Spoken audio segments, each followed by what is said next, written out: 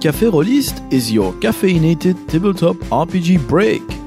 It started as our exclusive Patreon show, but following a survey with our supporters, I am happy now to share its most recent episode here with you. If you enjoyed this show, please consider checking out our archive of 100 or so additional episodes, which are still exclusive on Patreon.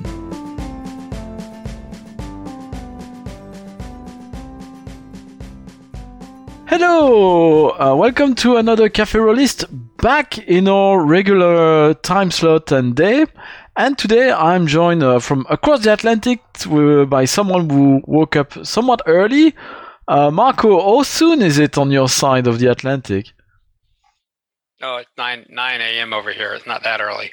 That's okay. It's a nice way to start the day with Café Rolistes, so that's coffee, so I guess that's appropriate.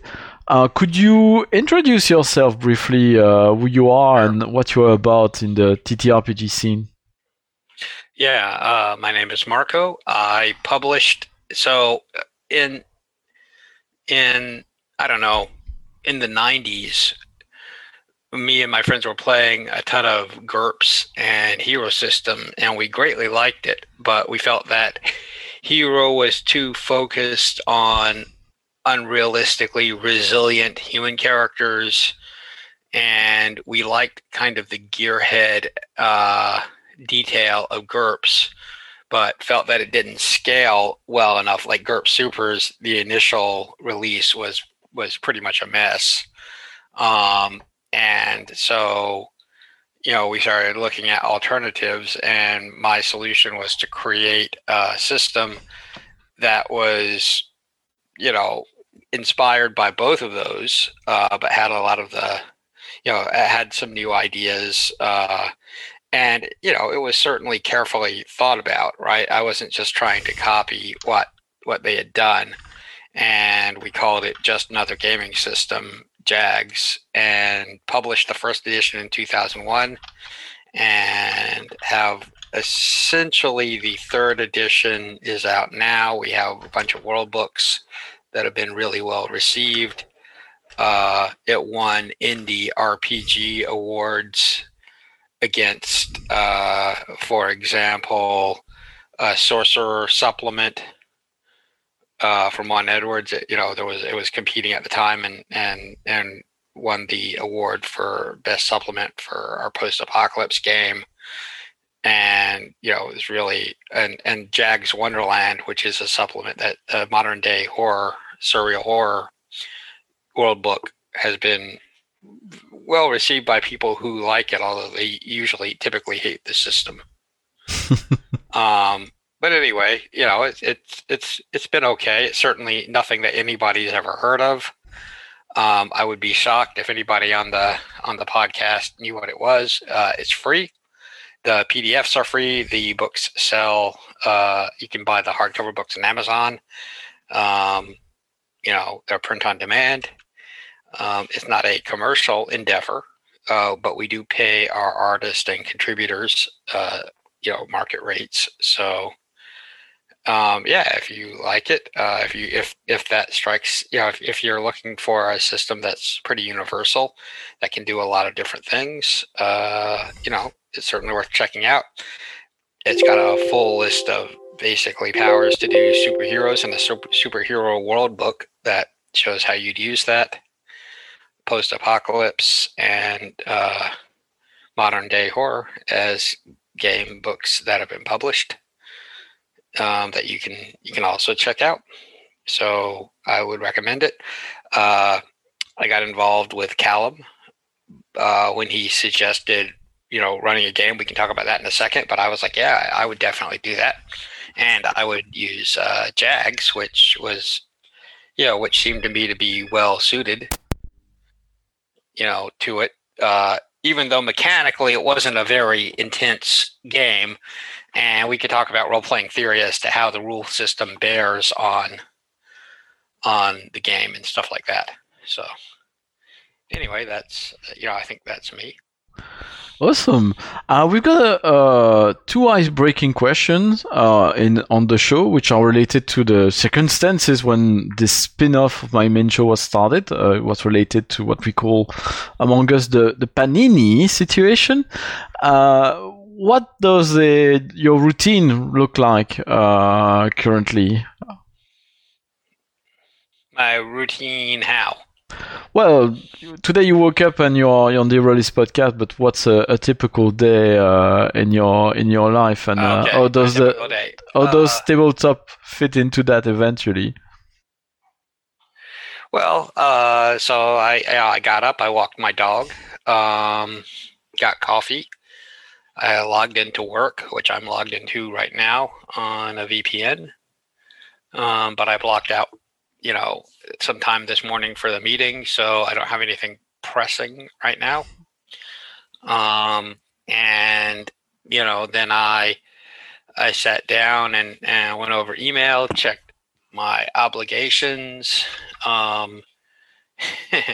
did some 3D modeling, which is my other hobby other than role playing. And I'm working on improving my skills with 3D 3D modeling. So I've got various ideas and projects and tasks that I've set myself about. Every Monday night, I have a standard playtime for a game that I'm playing in, generally on Saturdays, although not this past Saturday. I run a game for a subset of the people that Callum played with. So that's that's roughly my schedule. I play computer games in the interim sometimes. So yeah, I would say that's I guess that's my schedule. It's not. I don't think there's anything too exciting there. The 3D modeling, is it something you picked up somewhat recently? Because I thought it was quite interesting how you integrated that with tabletop role playing. It was the first time I saw that, and since then I happened upon a Chinese streamer who does something somewhat similar. That's really interesting. Yeah. I wasn't aware anybody else was doing that. I think I kind of pioneered it, although I would certainly be really cautious of saying I'm the first person to do anything. But yeah, so I've been doing it for a couple of years. I'm self-taught. I use the free software program Blender, and there's tons of free assets for Blender that I make good use of, including a few paid assets. Meaning that, for example, if I wanted to have a car and I couldn't get the car I wanted free, I could pay a few dollars. I mean, some of the models would sell for hundreds of dollars. I wouldn't be interested in those, but I could get I'd get something for a handful of dollars and use that in a scene. And the way that I do this, I guess we can talk about that now, is I started doing 3D environments for we have a post-apocalypse game where you go into these post-apocalypse dungeons installations, and it's very explicitly dungeon-like with traps, monsters, treasure, and stuff like that. And I wanted to show the interiors in these bizarre post-apocalypse installations with all kinds of weird technology consoles and automated gun robots and things like that. And it was clear that the artwork for that book, would cost $1 billion for our vision of it, and didn't have that kind of money. Although we did have some really good artists that we worked with, for some of it, because I'm not in any way, shape, or form an artist. I can't draw. I can sketch like mildly well. I took some art classes in high school, so I could, rough out a human form, but I'm just no good at doing, commercial level art. But with 3D software, I was able to make mock-ups of the interiors. We hired an actual 3D artist to do one shot one or two shots of the interior, and I really liked how it came out. And he was using commercial software, Maya, and I was using freeware software, SketchUp, which produced a more cartoony looking view, which was fine for that project. But after looking into things, I discovered that Blender, although it had a pretty steep learning curve, did photorealistic 3D, or could do photorealistic 3D if you were decent with it. And so I started teaching myself that. And then one of the things that we did back when we were writing the post-apocalypse supplement was, I was running a game for some people on my side of the pond, and I was like, I could put you into one of these installations. It wouldn't be like a video game because it doesn't have that kind of client server setup, but I could run a screen share. And we did that, and people liked it. It was like, oh, that's cool. And then, but it was hard to navigate, people in a 3D environment, especially if you're not driving, if you're just letting somebody else drive, makes it hard to know where things are.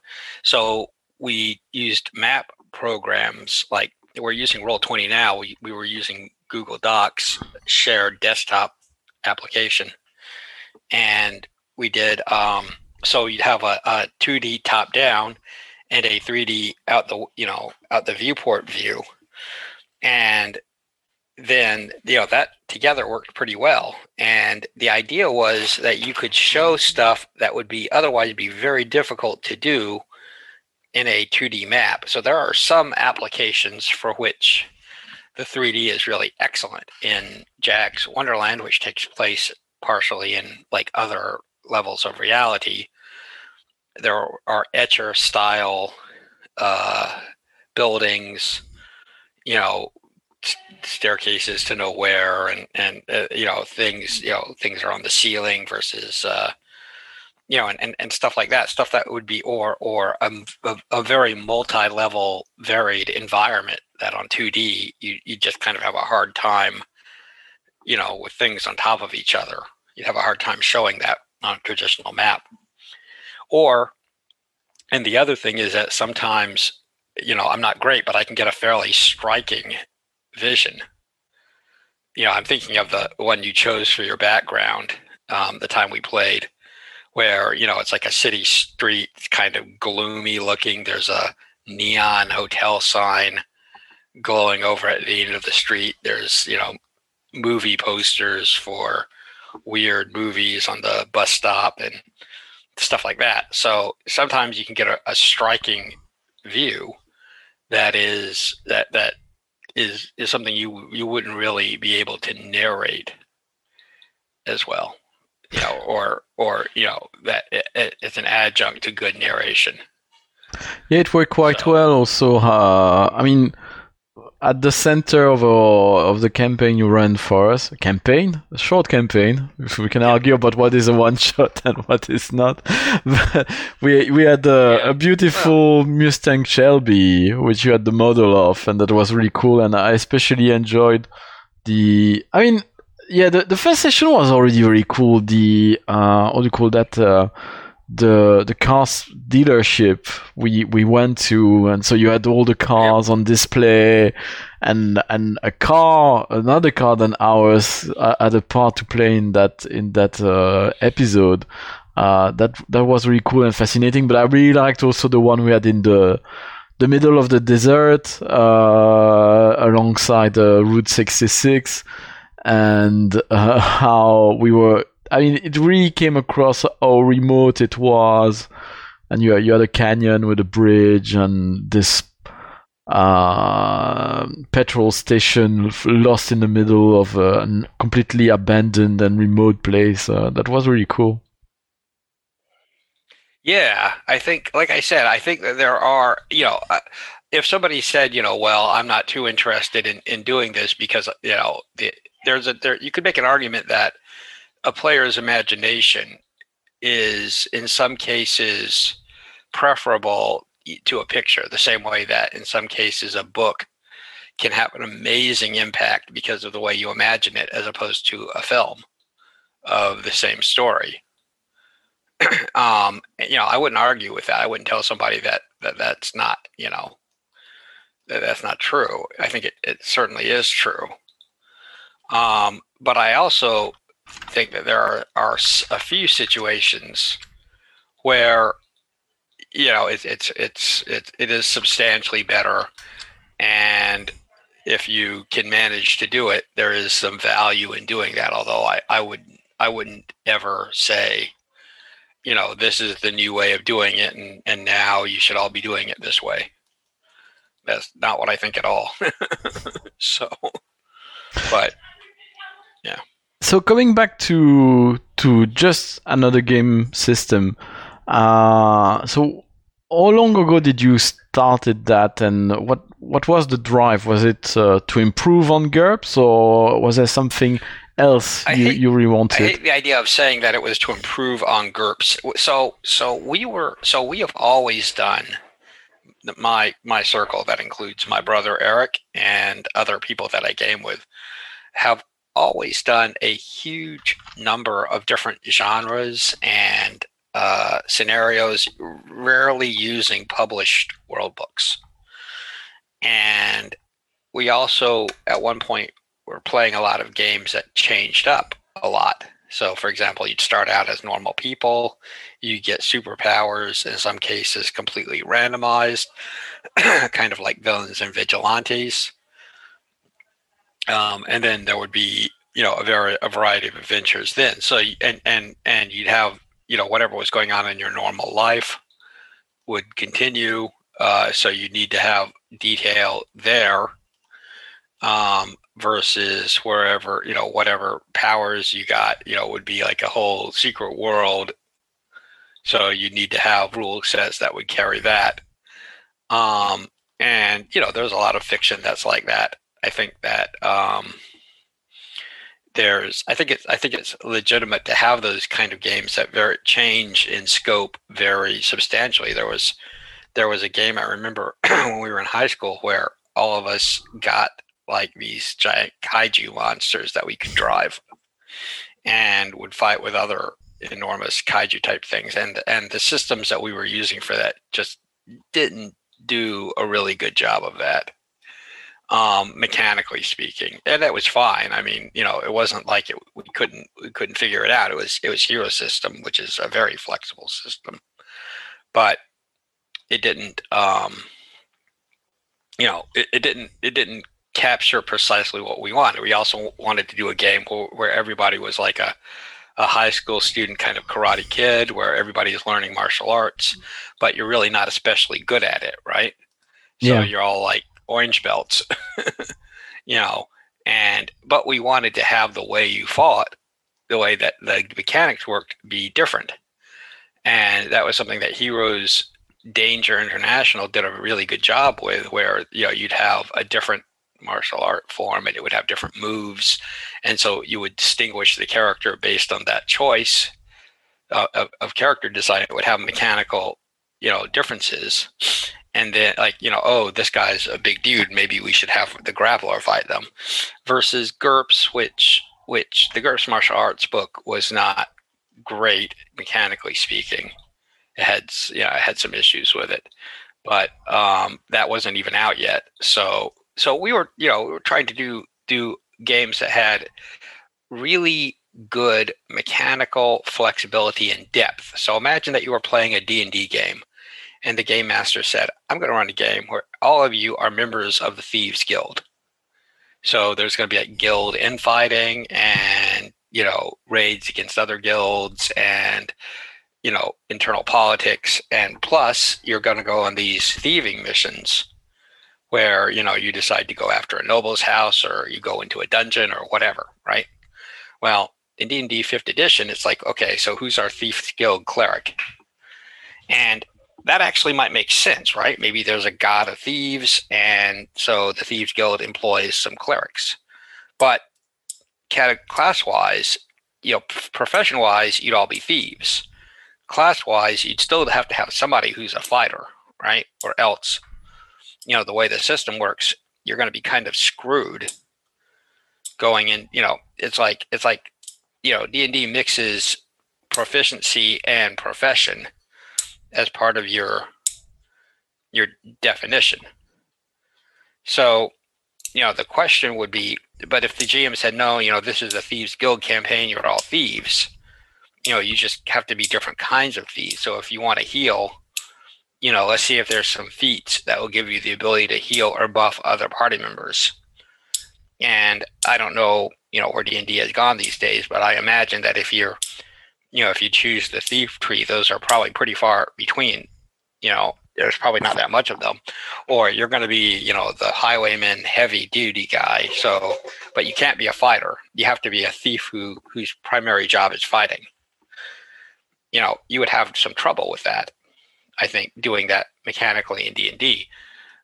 So one of the ideas behind JAGS was to make sure that whatever role you took, there was an enormous amount of depth that you could use to distinguish your character. So like if you're being, a teenage martial arts guy, the other thing in Danger International, they did a really good job of that. The martial arts packages were comparatively very expensive.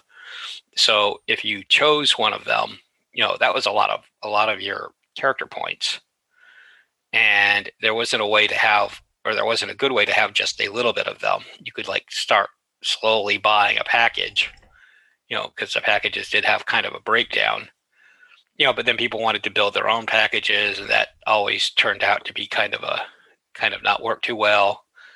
So, one of the ideas behind JAGS was that you could be like a low level, teenage martial artist, or everybody could be fundamentally a thief, but you would still have these different roles that you could fulfill, or different axes on which you could develop your character.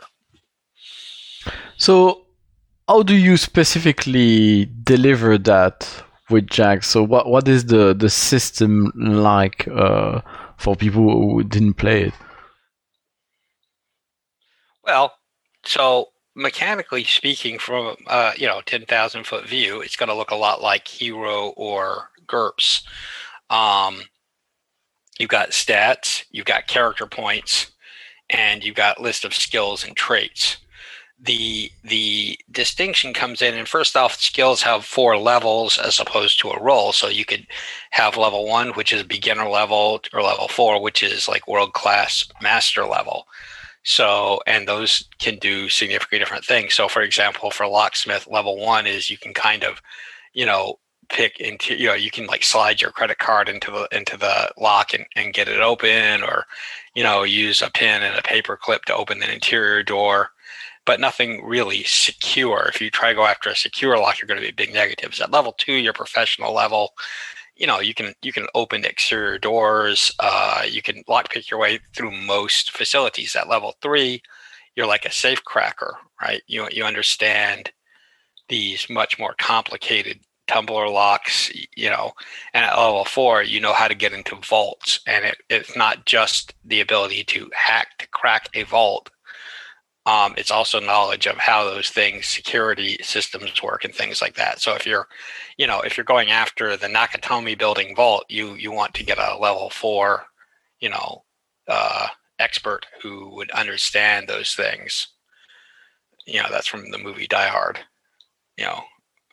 So or the movie Army of the Dead, where they're going after a Las Vegas vault with these active death trap defense systems. So they get this guy who's like the best vault cracker in the world. That would be an example of a level 4 skill, and that person would be able to make rolls to know what those traps are like, and would then be able to have a go at actually hacking the unhackable vault. So that was one thing that we did, because we wanted there to be a distinction between low level and high level skills. That wasn't just having a low roll, because just blowing a roll at a time was frustrating.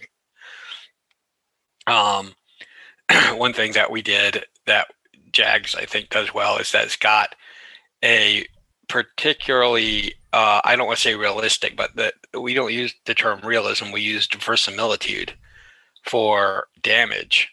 So if you're a normal human who's shot by a 9mm gun on an average decent hit, meaning that they scored a hit reasonably well, the general result is one shot will take you out. It'll result in unconsciousness or internal damage, bleeding out. And we felt like setting that as a baseline solved for a lot of the behavior that we were seeing in games where people had a large number of hit points and weapons did a fixed amount of damage. So it's like, well, I can go in there and I can take 2 or 3 hits and I don't really have much to worry about. Stuff that you wouldn't see in like a movie. That's why I'd call it verisimilitude, where you wouldn't just see the guy go in there, unless they're armored, or explicitly superhumanly tough. So those are things that we did that we thought were, there's some mechanical choices. The harder you are to hit, the less damage you take. So if you have a character like Spider-Man who's very hard to hit, he doesn't have to also be armored or super, super tough, because when you do hit him, you'll do a lot less damage.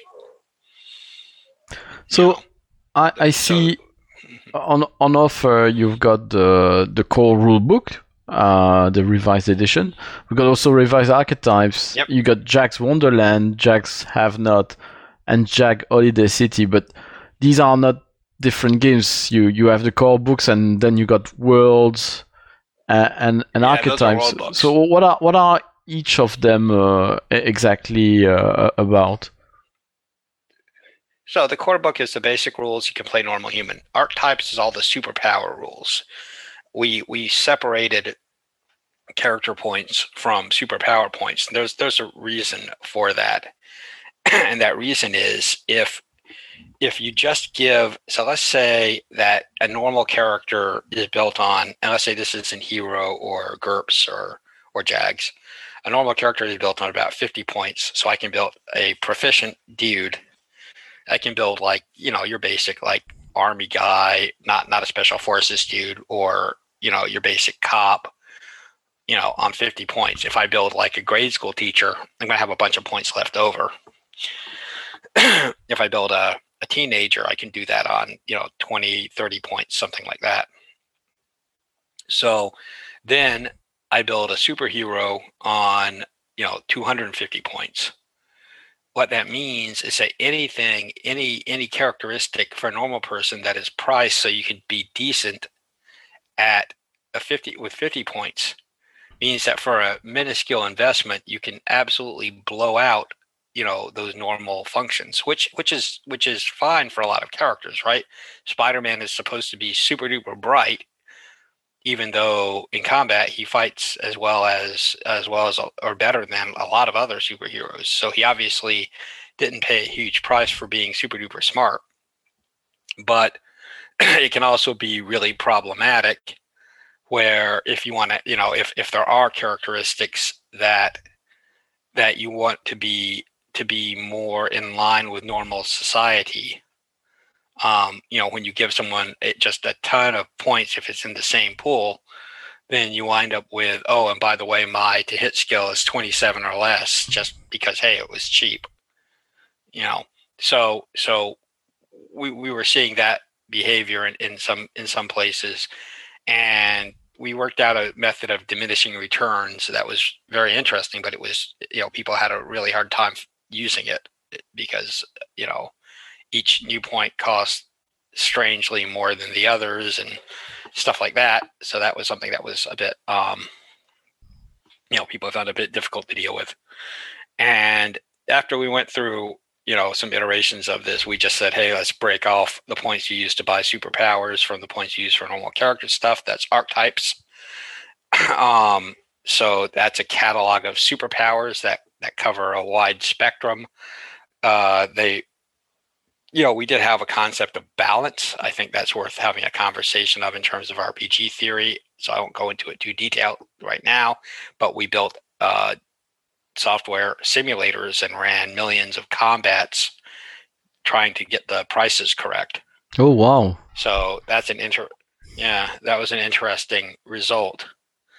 And we learned stuff. We had a system that we liked for normal people, and we learned some things that we didn't really expect about how that would work. For example, we learned that the first few points of an attack power were worth more than subsequent points in terms of, an attack that does a small amount of damage, because armor and JAGS can absorb damage. Having a very low power laser beam was useless, was worth essentially 0 points, because if anybody had, any armor, it was useless against them. So up to a certain level, it was worth 0 points. But then once it cleared what most people had for armor, it would start becoming worth more and more. And once it cleared, enough damage to take somebody out in one shot, it was more valuable.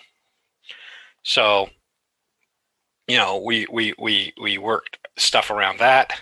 And, you don't have to know any of that to know how to buy powers out of the book. We also have a software program online that allows you to build characters. It's pretty good. And it has all the powers in it and stuff like that. So, if character generation was proving hard for people, they can use the online character generator. And that'll probably be published to our website sometime, I would hope, in a few months. Awesome. There's a couple of modifications. Yeah. So we did that. And then the books are Have Not, which is versus Haves and Have Nots. That's a post-apocalypse world book, and it's after a really bizarre post-apocalypse. So, there was like this called the Age of Wonder. So Gamma World, right? If you remember Gamma World from TSR, yeah. You'd have this case where you'd have people running around with slug throwers and black ray guns, right? And the kind of society that builds a Mark 7 blaster rifle is probably not going to put a lot of resources into building a machine gun. So, why do people have both of those? Because the Gamma World tribes didn't build the machine gun. It's not like we lost the technology to build the blaster rifle, but we can still crank out, firearms. So the question is, why do you have all of that stuff? And we really liked the kind of the craziness of Gamma World, and there were a few other crazy apocalypse games that we liked. And Archetypes provided the rules to build wild mutants. But we also wanted to have a world where you could have these different levels of technology. So the idea was that there was this Age of Wonder where these mental mutants called the Haves built these domes that they kind of retired to, these impenetrable domes. And then they created these fabrication plants that churned out wonder technology for everyone. And then one day, all of that stopped, and the fabrication plants went haywire kind of before slowly shutting down. So, people who twigged the fact that this wasn't going to get better, if they owned a fabrication plant, they would be able to make stuff, but it was random as to what they got. So they might get, blaster rifles and power armor, in which case they were going to do great taking over the nearby lands. But they also might just get like mannequins and super sharp glass blades, mannequins that could like mannequin robots. So, you might build an army of these super ninjas with these hyper glass blades, because that's what you got access to, So the idea was that there's just all kinds of bizarre, random, weird stuff in this post-apocalyptic wasteland. And there's all these installations that that are left over from the time of wonders that contain all kinds of weird things that you go into, and that's kind of how your characters level up and stuff. So JAGS Have Not is a post-apocalypse. It's a wild post-apocalypse, and then Wonderland is based on the works of Lewis Carroll. I did a ton of research. It was based on a game. I had run a game that was kind of like that in the 90s, and it got people who played in it really thought it was a good idea.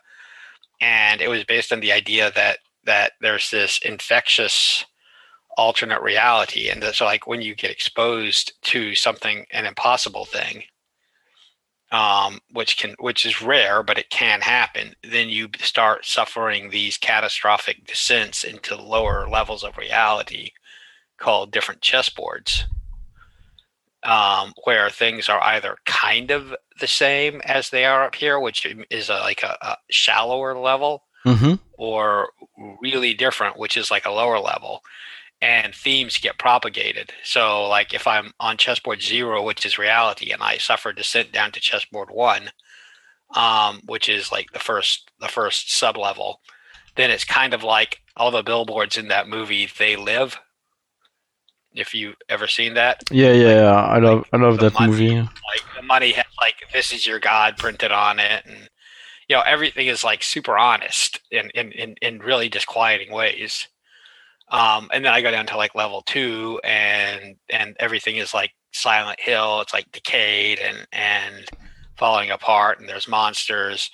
Or I go down to level 3, where things are sort of very metaphysically the same. So everything is really kind of like the essence of it is instantiated. And then levels 4, 5, and 6 are just where the wild things are. They're just bizarre. And there's these evil entities from the books, which are called the caretakers, that are like literary devices that dislike man. So that's a book of modern day horror. It's got some interesting mechanics for handling infection and descent and things like that. Also, you can get twisted down on lower levels, where aspects of your personality become like superpowers, especially negative aspects of your personality.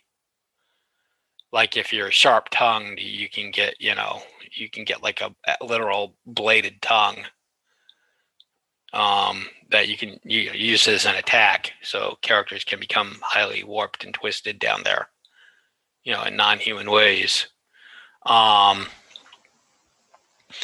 And we put a lot of thought into how we did that, right? Because the idea is that, there's a big element of mental illness to it. When you descend, a version of you, your shadow, which exists on lower levels normally, you normally cast a shadow down there, pops up.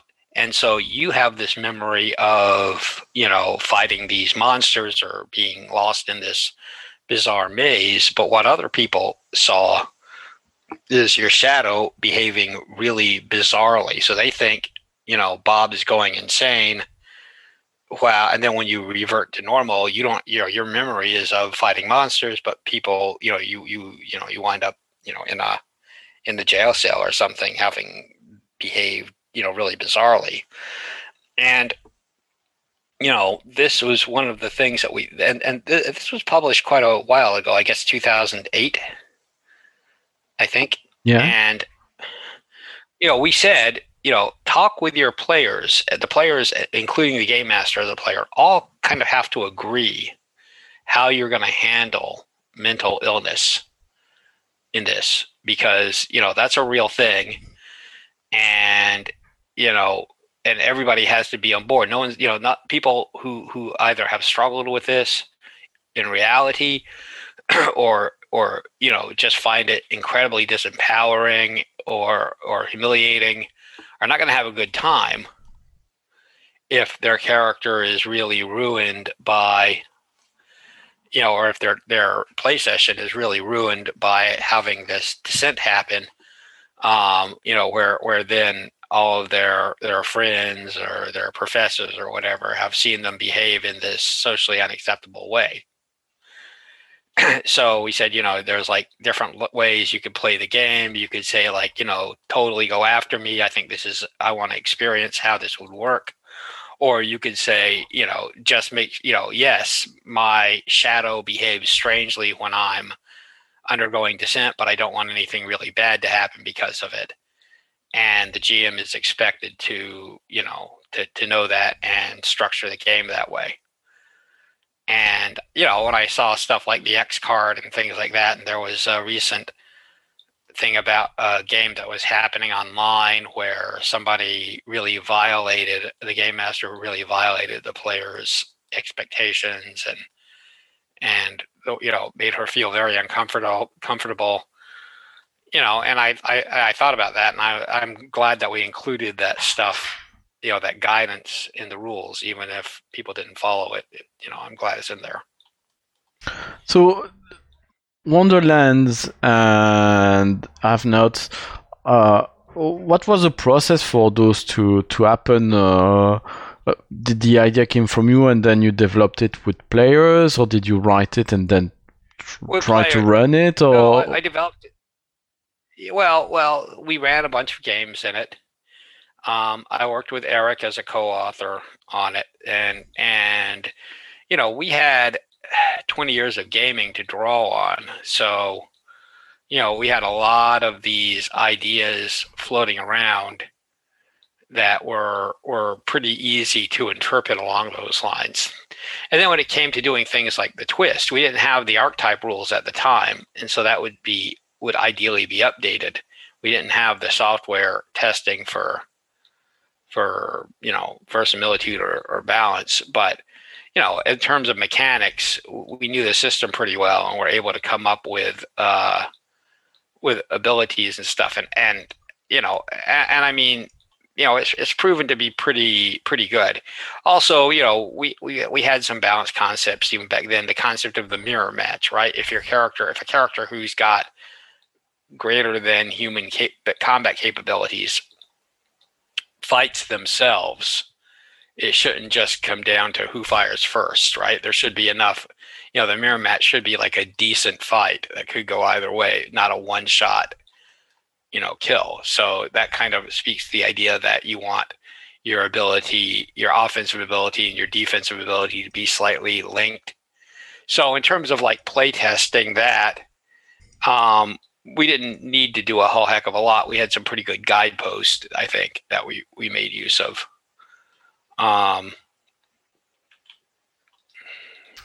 cool. You know, and in terms of creating it, we just wrote it, rewrote it, did a bunch of research. I did a ton of research on Lewis Carroll, talked to some psychologist, you know, about how a contagious mental illness would work or be treated, and what the name of it should be and stuff like that. Interesting.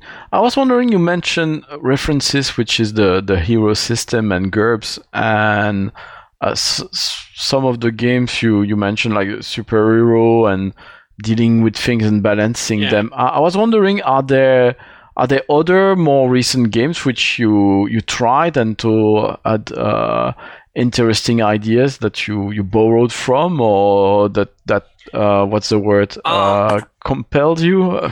Maybe not compelled, but we you know, I mean, you know, so first off, I'm not super familiar with all the most recent games. There's so many, it's difficult. Well, sure, but I mean, you know, I was living next to a guy. I met a guy at the local gaming shop who we became friends with. And he was very into the indie gaming scene and philosophy. So he ran Dogs in the Vineyards for us. He wanted to try Nobilis, so we tried that. And we tried a bunch of these games, and you know, and we tried playing them explicitly, totally by the rules. Like, you know, no rule zero. You know, if the rule, he ran Sorcerer for us. You know, no rule, which is like the indie game. And we also, you know, had a really good time doing it. I mean, you know, these games were fun, and anytime that there was a rule that didn't quite work out right, you know, we make note of it, and I would like try to write a blog post about it. And, you know, I remember talking with Vincent Baker, the guy behind Dogs in the Vineyard and Powered by the Apocalypse and stuff like that, one of the guys, and talking about how, how we used his game in practice and how, it was one of his fantasy games. I forget what the name of it was, but I had like diagrammed the relationships between our characters and, said, this is the kind of thing, was really handy when running this game because the game kind of hinged on some of that. And so that was, in the end, I mean, he thought it was good. He thought it was useful information. So, were we inspired by them? I would say, to a degree, but, like one of the games that we were inspired by that I thought was really cool was Villains and Vigilantes. I don't know if you ever played that. I have not yet, no, but I heard a lot of it. There was a UK ripoff version of it that was kind of cool too. So the idea in Villains and Vigilantes was you played yourself, which is a kind of a recipe for disaster, but also B, you played yourself with randomized superpowers, which was very cool. So we gave up with playing ourselves because systems for you're playing yourself didn't really, we didn't really like how that. I mean, we did it a little bit, but the results were not good. And it's like how to get your friends to say bad things about you. Plus, how do you tell the guy with the 18 strength that you think he's got a 4 intelligence? It's like, okay. Well, I don't think we're going to do that. But anyway, but we really like the idea of the randomized powers because if you create your own character, often you create like some version of Superman. You won't have the points for that, but you tend to have crutches you rely on. Yeah, or I'm Wolverine again, or I'm Batman. It's like this team is Superman, Wolverine, and Batman again. And also sometimes with randomized powers, you just get really weird things. Like I had a character with a pet. I rolled like some kind of pet, and I was like, what kind of pet could I have? I was like, giant sea monster. And that was like bizarre, but it was kind of cool. Had to figure out how to use that in the campaign, but every now and then you just get these wild ideas spurred by a random roll, and you wouldn't get characters. Also, Champion's advice on building a character was like give them an attack, a defense, and a movement power. And if everybody did that, you got some really similar cookie cutter heroes, and you didn't get guys who are just like the key martial artist because like what's his movement power? Well, maybe he can jump between buildings real well, but if you've got guys who can fly and teleport, that's not really going to cut it. So the kind of the sameness and the drive towards, if you're on a team where everybody flies and you don't, you either wind up being carried around or something. I mean, I'm not saying there's no solution for these things. Obviously there are, but if people aren't mindful of those imbalances or those quirks, then you can have problems in just the logistics of play or the logistics of imagining how everybody fits together. And but the idea of these randomness. So in Holiday City, there's rules for random power generation. It's a point-based system. So you roll for power categories, and then you can spend your points how you want on those categories. And most of those categories include enough for you to have defenses. And if you don't like what you've gotten, you can just go with the extremely talented, extremely tough normal guy version. which the Batman option. Mm-hmm. So that was an inspiration, was Villains and Vigilantes there, but that's kind of much older school than I think we're talking about. I mean, it's interesting to see what your influence are. We're getting close to the 1 hour mark, but I was wondering what's the future like for JAGS at this point. What is there anything you know that you're gonna release soon beyond the character builder yeah, software? yeah, we have a space book that has a really interesting spaceship combat system that seems to work very well. Unlike most space games that I played in, I would be reluctant to have the characters be in a lot of spaceship combat because that seems like a good way to have a total party kill. Mm-hmm.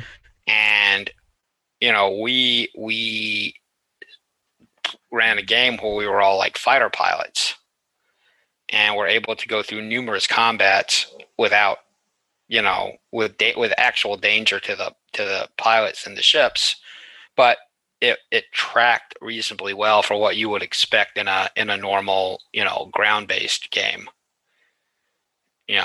Because and also, how do you handle three-dimensional combat, right? Yeah. How do you handle three-dimensional combat is really tough to handle, even if you use a 3D battle map, which it's possible to do, right? You can have two 2D maps, one of which is the X and Y axis and one of which is the Z axis. Or you can just say it's a 2D map and we just ignore the 3D element of it. Those are things you can do, and they do work, although the 3D, the two 2D maps supplementing for 3D is really hard to wrap your head around. I know of a war game that did it, and that game always boggled me. But those are cool ideas. But my brother, who was working on it, came up with the first ever, I think, one-dimensional battle map where you just have a straight line, and all of the extra dimensions are hand waved. You either move closer or more or further apart from each other. Oh, And interesting. I was like, this sounds like the stupidest thing ever, but it works. It worked really well. Narratively, it worked well because and you would describe it like you would any 3D thing, but it told you where you were in relationship to the other ships, which is the most important thing. It allowed like weapon ranges to work, and and then he wrote a Python battle simulator so that we could like have different kinds of ships and fighter ships and things like that. So we have a space book. The PDF with these rules is available. So if somebody was like, I really want to play in this space system, something that we can we can get people to play test. Some people have requested it. The other thing is,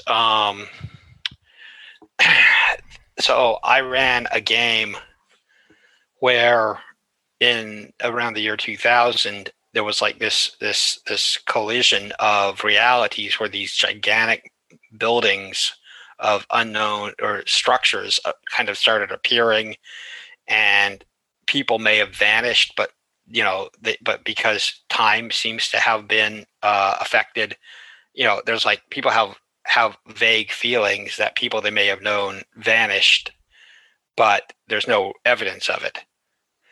And if you know of the book of the game system, I'm trying to remember the Loop. Tales from the Loop. Tales from the Loop, yeah. This game is what I imagine Tales from the Loop is. I've intentionally not read the book. I love the artist. The artist guy is freaking phenomenal. I mean, his stuff is so evocative and weird. I haven't read the game book. I did watch a bit of the Amazon Prime show. I didn't really like it, but once again, the artist guy is so incredible. and I ran a game in this world where there are like these relics of an alternate reality, that seems to be kind of informed by the 70s or the 80s in terms of its design, even though it uses hypertech. And there's you know, like these building type structures, 5 miles tall, just show up in like an urban area, and you can't really get into them. But and there's there's some technology that we can extract from it, like electric vehicles powered by broadcast power and things like that. That have sort of started creeping into people's lives. And I ran it as like a kids on bikes game where kind of like Stranger Things, where the characters were basically high school students. And there's the concept was that there are some people for whom the technology reacts badly, like it crashes around them or it behaves aggressively or unusually. And so these people are called wrongs. And so the characters are wrongs, and they have like this weird relationship to the technology where it may not be friendly to them, or maybe it just recognizes them in weird ways. And so that was kind of a long-running campaign, and it's been suggested that we do a world book based on that. And I have been thinking about how we would do that. Yeah, I imagine. But essentially, it's inspired by that guy's art, which I can approximate in 3D, but I'm nowhere near as good as he is. Yeah, maybe on art stations. I mean, he inspired other artists, but I can imagine it's difficult to have some art inspire you a game, and then you design the game, but you cannot have access to the art, or you're gonna purchase it. It's frustrating to get your mind around getting something else. Yeah, he does artwork for RPGs, but I've he does, him a couple of times, and he wouldn't. Yeah, he did artwork for Tales from the Loop, the RPG, and After the Flood. I mean, he's aware of it. Oh, so, definitely, yeah. He knows. Yeah, I mean, he could, but I don't think I'm on the list of people he'd work with. So with the right price, he probably would, but that would be a high price. Art is already expensive as it is. Well, let me tell you a quick story about that. Go ahead. Do you know who Dan Brown is? He wrote the Da Vinci Code. Yeah, sure. Yeah. Okay. So he also wrote a book called Angels and Demons, which had these ambigrams in it, right? Words that are written so that they look the same right side up as upside down. Okay. It's a way of changing the letters. So for Wonderland, I was like, we've got to have an ambigram, for Wonderland. Because, if you're going to do Wonderland through the looking glass, right, you want the word Wonderland that looks the same right side up as upside down. And so I reached out to the artist who worked for Dan Brown, and I asked him. I was like, "Man, your work is phenomenal. What would you charge us for Wonderland?" And he was like, "Well, what do you want to pay?" Which is it's the right answer. It's a great answer. There's just one way that it's a bad response, and that is when the person tells you, "Well, I could pay like $150 for it." You don't get to get upset and be like, I am the artist of, Dan Brown, and, how dare you insult me? He was snippy and came back with this really, snarky reply about the offer. It's like, I don't know what you charge for word art. If you told me your prices, people have told me their prices. I have never been like, oh, that's too much. You suck. You should be charging less. That's just never worked that way. I've always been very cordial and been like, in the future, maybe we could work together if I have a bigger budget, no problem. But, he asked how much, we would pay, and it wasn't nearly enough for his skill. So he bailed on it. And one of the things he said was, Wonderland wouldn't make a good ambigram anyway. He was like, and I was like, huh. So there was this guy on like DeviantArt, who was doing ambigrams, and I found him and was like, dude, can I get you to give a try? We're doing this game world. Can I get you to give it a shot? And he was like, sure. And I was like, what would you charge? And he was like, oh, $10, $15. And I was like, well, I can pay you a bit more than that.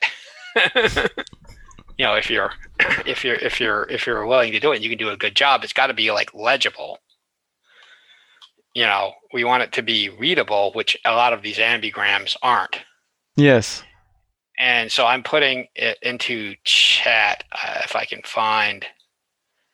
I'll put it into the Zoom. Yeah, because chat. I'm looking on your website. I cannot find the ambigram. No, I want to see the ambigram. No, it's on page 9 of the Wonderland book. I'm not downloading it right now because it would crush the stream. I will have a look afterwards. Well, yeah. Well, hang on. I can put the link. I just put it into our Americana chat. What is it? Is it the link to the Wonderland book? I put the image into okay. the Americana chat, into the Google chat. Okay, let me check. It's too many things.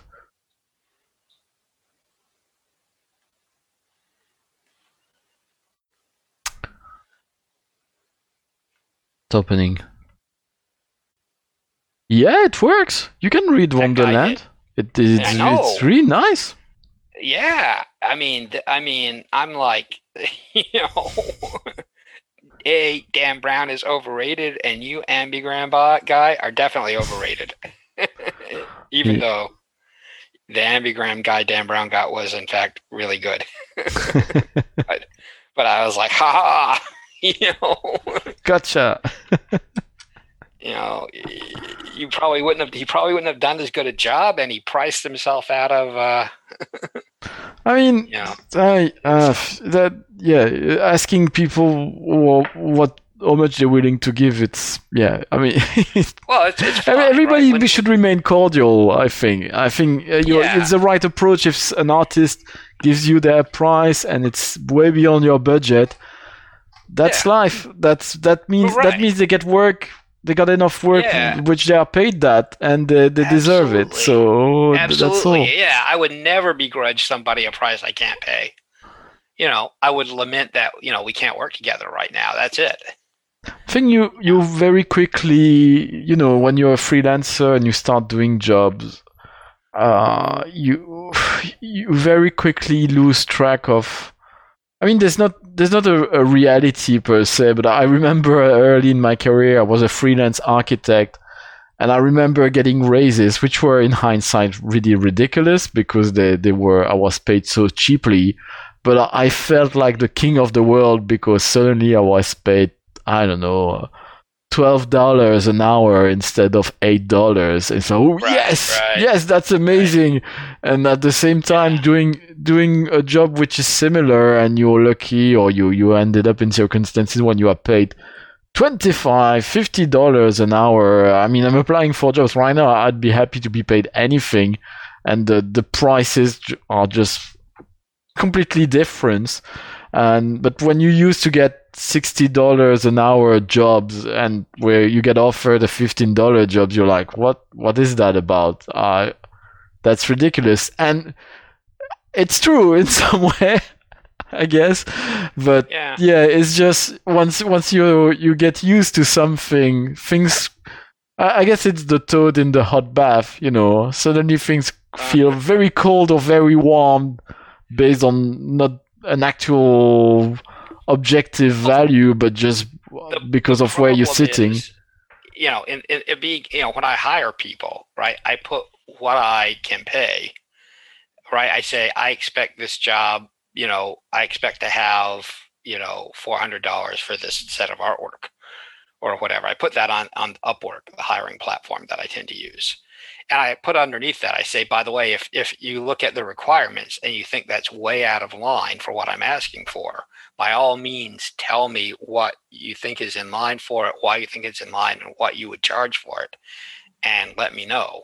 Because, in a lot of these cases, I'm not sure what the market would command for it, but I'm forced to put a price in by Upwork. So, you know, if you read it and you're just appalled that I'm paying so little, by all means, tell me. And I've gotten rave reviews from people who are like, well, I can't take your job because it's not paying enough for me, but I really like the way you wrote your offer. Which there's no reason for anyone ever to say that. They weren't interested in taking the job, and they weren't even offering. They weren't saying, well, if you up your price, I'll take it. They were just like, wow, I read that, and it's so much better than the usual demands that I see on here. So I'm like, I guess I'm doing something right. I wanted to take a couple of seconds and talk about the Americana game. Oh, yeah, go ahead. That's okay. Yeah. So for people who don't know, I was on Twitter. I follow Callum, and someone posted these pictures that were photorealistic. It turns out they were painted or drawn or something of these like hotels, and it I don't know, maybe you can put some of those pictures up, but it was like these sort of they were gorgeous, like sunset pictures of these neon signs. And Callum was like, I'm interested in an Americana game. I'd like to do an Americana game. And I was like, I have ideas. That's what I thought. And I had no idea who you were. I had no idea who you were either. Well, yeah, I'm sure you didn't. and I was like, I'll run one. And then he took me up on it. And I was like, oh, wow, And so the first thing that I was, who is this guy? Where is he? He's in Britain. Like, okay, not an American, And I knew right away that this was going to be a really unusual game. What's an Americana game? Well, there's like this concept of the great American novel, which is, I think if I have this right, somebody writes a book that really captures what it means to be in America at a certain time period. And the idea is that if you write the great American novel, you'll get rich. And there have been several different books described as great American novels. The Jack Kerouac's On the Road and stuff like that.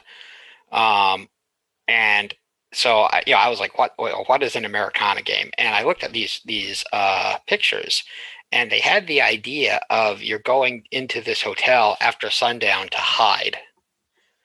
The idea was that you're like kind of hiding from something, in these roadside motels. I carefully looked at them, and I was like, okay, so what's going on there? And so I knew that the game, if it's going to be an Americana game, it will involve a road trip, which is like classic American, vacation. Is you drive across America somewhere, and I did some research about where you might want to go, what were weird sites to see, and there's this Nebraska pyramid, which is a decommissioned nuclear defense site that would launch anti-missiles. And so I started, it cuts a striking picture. I looked into it. And I knew, so first off, I was playing with people I didn't know too well. I knew Eric would be playing, who I knew really well. And there was a guy who was also going to be playing, who I knew I had worked with and had recently started gaming with us, but I didn't really know his background in gaming too well. I knew that he was an enthusiastic player. And then, of course, it was Callum, who was I didn't know anything about what he liked to play or how he played, and B, wasn't American. And so I had this, this sense that this was a chance for me to say some stuff about America. But it wasn't. It was going to be for an audience that wasn't all American, which was in a way really good, but also very much changed how things might have been done if I had known everybody real well and knew where everybody stood. One of the funniest things, the coolest things that Callum said was, he wasn't sure if we were MAGA guys or not. Yeah, at some point I was concerned about that. It was, I mean, I was just looking at the tweet, I found it. It was from December 9, 2020. And yeah, I was like, yeah, I'm gonna play American and stuff. And I didn't really think too hard about it. And to be honest, I like the look of the picture. And now I'm having a second proper look. And even the caption is strange roadside buildings where it's better not to go. And it's something like the sobbing stag. And it says in little sleep where they won't see you. So there's really a dark undertone. And yeah, and you full on came with a concept which was appealing. But interestingly enough, I was saying something about that a bit earlier while editing my show here on stream, was that there are different games, and we were talking with someone in the chat room saying that he was invited to a game of Vampire the Masquerade, and he decided to leave the stream, not to take part to the stream, when he realized that it would be set in the Middle East. And we were having this conversation, and I was telling him, yeah, I'd love to play Vampire the Masquerade in the Middle East, but I would, if it's in private, it's fine. If it's on a stream, there would be a number of conditions. And I really like your game, but at the same time, I was really like, I would not play that on stream because there's way too many things which could, be taken the wrong way by different people. But yeah, it was a blast to explore that with you and the two others. 2, 3. Well, right, and I, and I also, it was quite possible that you could have had a really negative opinion of America because of Trump or other things. So I wasn't sure. And it's also possible that you might be, you might kind of like Trump. That's possible. People sometimes seem to forget that we've got a brand new channel. You could be a Boris guy. Yeah, we've got a brand new channel which started today. It started by Rupert Murdoch. It's called GB News, and it's pretty much a Fox News for Great Britain. So there are more than enough people who are supportive of Trump, or even if they don't admit it, probably at least that's the way election results looked 1 year after another. Brexit, you could be a Brexit guy. I mean, I didn't know, and the last thing I wanted to do was have. I mean, I'm down for a political debate, but the last thing I wanted to do was have a blow up in the role playing game. That's not. That's not the place for acrimony. If you're going to have the acrimony, just have it at the tabletop level, not in the game. And so I decided what I was going to do. And the other thing was too, in terms of running the game, because I didn't know people, I didn't want to make it like a sandbox game or a extremely freeform game. I did it in the form of a road trip. You're driving from here to there. You have an objective. You're kind of expected to do that. And then the question was, well, where does the player agency factor in? And the answer is, I'm willing to be really elastic. So if you guys make certain decisions, I'm gonna go with it. Like if you decide to go off course or to drive at night, which you were told not to, or to, at the ending, there's like an accounting of America's war crimes. And if you guys had said, screw it, we're done with this, I would have rolled with it. I wasn't going to force a plot or a specific narrative on it, but I did give it a very strong structure because I wasn't sure, I didn't want your, as a new player at the table, to me, I didn't want you or Aldrich flailing around being like, what the heck am I supposed to do? Or I can't do anything, or what does he want from me? So I tried to make it, very easy to engage with. And I also, once I figured out what was going on, once I figured out that you were not a Trump guy, and that you had been to America a couple of times, and you understood America, frankly, pretty well, but not exceptionally well, right? Well, sorry. No. I mean, better. I know. Dude, better than I would have done in England. But when I realized that, my thought was, some of this stuff that I'm going to say, I really want to explain more, right? Like I have thoughts and stuff about this. This is something that is actually meaningful to me, especially with, what we're going through right now, which is like the attack on our democracy. So there's elements of this, and I don't want to say being educational, because that sounds condescending, and that really wasn't how I was thinking about it. But it was like, I'm going to be more explicit about the background ideas. So I had all those weird pictures in the first roadside hotel that you stopped in, right? And I I was fairly, I knew that Eric would recognize all of those, and I was pretty sure Aldrich had it. If he didn't know the guy by name, he would recognize the material. But I also knew that for you, seeing those pictures would just be wildly out of context. Those were the paintings. Those paintings which are. Yeah, right. And I was like, this is, he's just gonna think this is bizarre. It's like bizarre as hell. What is this? What am I looking at?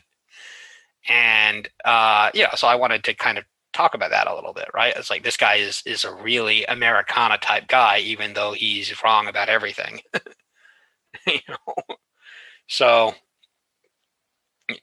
so there was a bunch of stuff like that the game ran differently because it was the first time we were all playing together, and because I wasn't sure what everybody's level of engagement or expectations would be. And there was only one thing that I did that I then wanted to pull back from. In the strip club, everything was kind of rated R, right? There was nothing, I mean, the 3D models I had were all clothed. Even the girl up on the stage had a bikini. But there was, and the pictures on the walls were either neon outlines or were pictures of they weren't X-rated or anything like that. But they had these because it's like the 2032, they had like these sex simulator stations that you could like put money into and get some kind of stimulation. And one of the pictures there was X-rated, and so I panned the camera over there, and it was like, no, I'm not going to do that. I'm moving it away. And that was like an X card thing. Like if I'd been playing with probably if I've been playing with somebody who I got the impression, but I didn't know how you'd react. I didn't know if you had like a significant other or kids who might see it. I just not at that time because what's the thing with that game I was playing from 1 a.m. Yeah, it was super, super late for you. I know, but I just realized that when I intentionally didn't put that stuff in there, I could have done a much more, X-rated strip club. But I was like, no, I'm not doing that. And then I realized that part of it was, and I was like, okay, well, I'm just not going to point the camera over there. So It was great, and it was an opportunity for me to. I think I mentioned that at some point, but I leaned into playing one of my favorite podcasters, Dan Carlin. So my character was Tom Baldwin, based on Dan Carlin, and I had a bingo card, which is for the podcast Hardcore History by Dan Carlin, with the things he keeps repeating, and I was trying to hit on the bingo card as often as I could while performing my own take on him. Well, that was good, and you actually got to argue with like the Rush Limbaugh guy on the radio, which I thought was you did a great job with. That was really fun, yeah. Yeah. Now hang on a minute, guys. Yeah, no, I right. It was good, and I was like, is this going to feel like unfair because I'm like putting on him to make like a pro-American argument, and could I make a pro-British argument that would sound reasonable or whatever? It's like, man, I don't know if I could do that, but you did a great job with it, and if you would like had trouble with it, I would be like, just make some rolls. You got history skill, make a roll. Your character can cover it even, but you took it and ran with it. So I thought it was really good. But the thing about like RPG theory is that from I'm going to call it a naive theoretical standpoint. From a very basic standpoint, that game would have been seen as a total railroad, right? You're given an objective, you're given a route to take, you're given rules taken to get you there, and then you drive from point A to point B. And what decisions do you really make? You make some. Yeah, no, I think it's totally fair. I think that it's a bit, I call that levels of curation, and I think games which are more curated by game masters can be very, very good to explore other things. And it's a pity that they sometimes they get a bad rep under the terms railroading and so on. But sadly, I will have to cut this short because my wife needs the internet. Sure. She's working from home. No problem. No problem. But thank you so much for joining me, Marco. I will include a link to your website and your Twitter account. Are there other places where people can find you when you wish to be found? Well, I'm on Twitter as Omnivore Blog. But if there's some Discord servers I'm on, but I would say if somebody's really interested in talking to me about this, just drop me a message on Twitter. Great. Yep. The messages on Twitter definitely work. As I will even include a link to the tweet which started it all, so people can both see the original photograph by Dappermorph Art. That's the name of that CGI artist, Gina Barton, and they can see how simple it can be to say, hey, that makes me want to play a game. I would run one. Well, I would play in it, and then things happen. So thanks so much for everything, Marco. Okay, hey, no problem. We should do it again. Yeah, definitely. All right, cheers, bye. Thanks to people in the chat room. Thanks, Dan Mother. Take care. Go check all those lovely, fine people. Cheers, bye. Take care. Bye-bye. Our logo is designed by Roland Kunz. Our theme song is Playtime by Jazar, which you can download on the Free Music Archive. A video version of this episode is available on YouTube. Please consider subscribing to our channel there. Leave us a review on your favorite podcasting platform. If you would like more Café Rolistes, you can also get access to our archive of 100 or so additional episodes via Patreon. If you want to be informed of everything released by the Rolistes, we have a monthly newsletter for you to join. And if you want to contribute via the chat room to one of our recordings, subscribe to our Twitch channel and social media accounts to be informed of when streams are happening. Finally, links to everything I just mentioned can be found in the description of this episode. Thanks for listening to us, and remember, you are the Rolistes.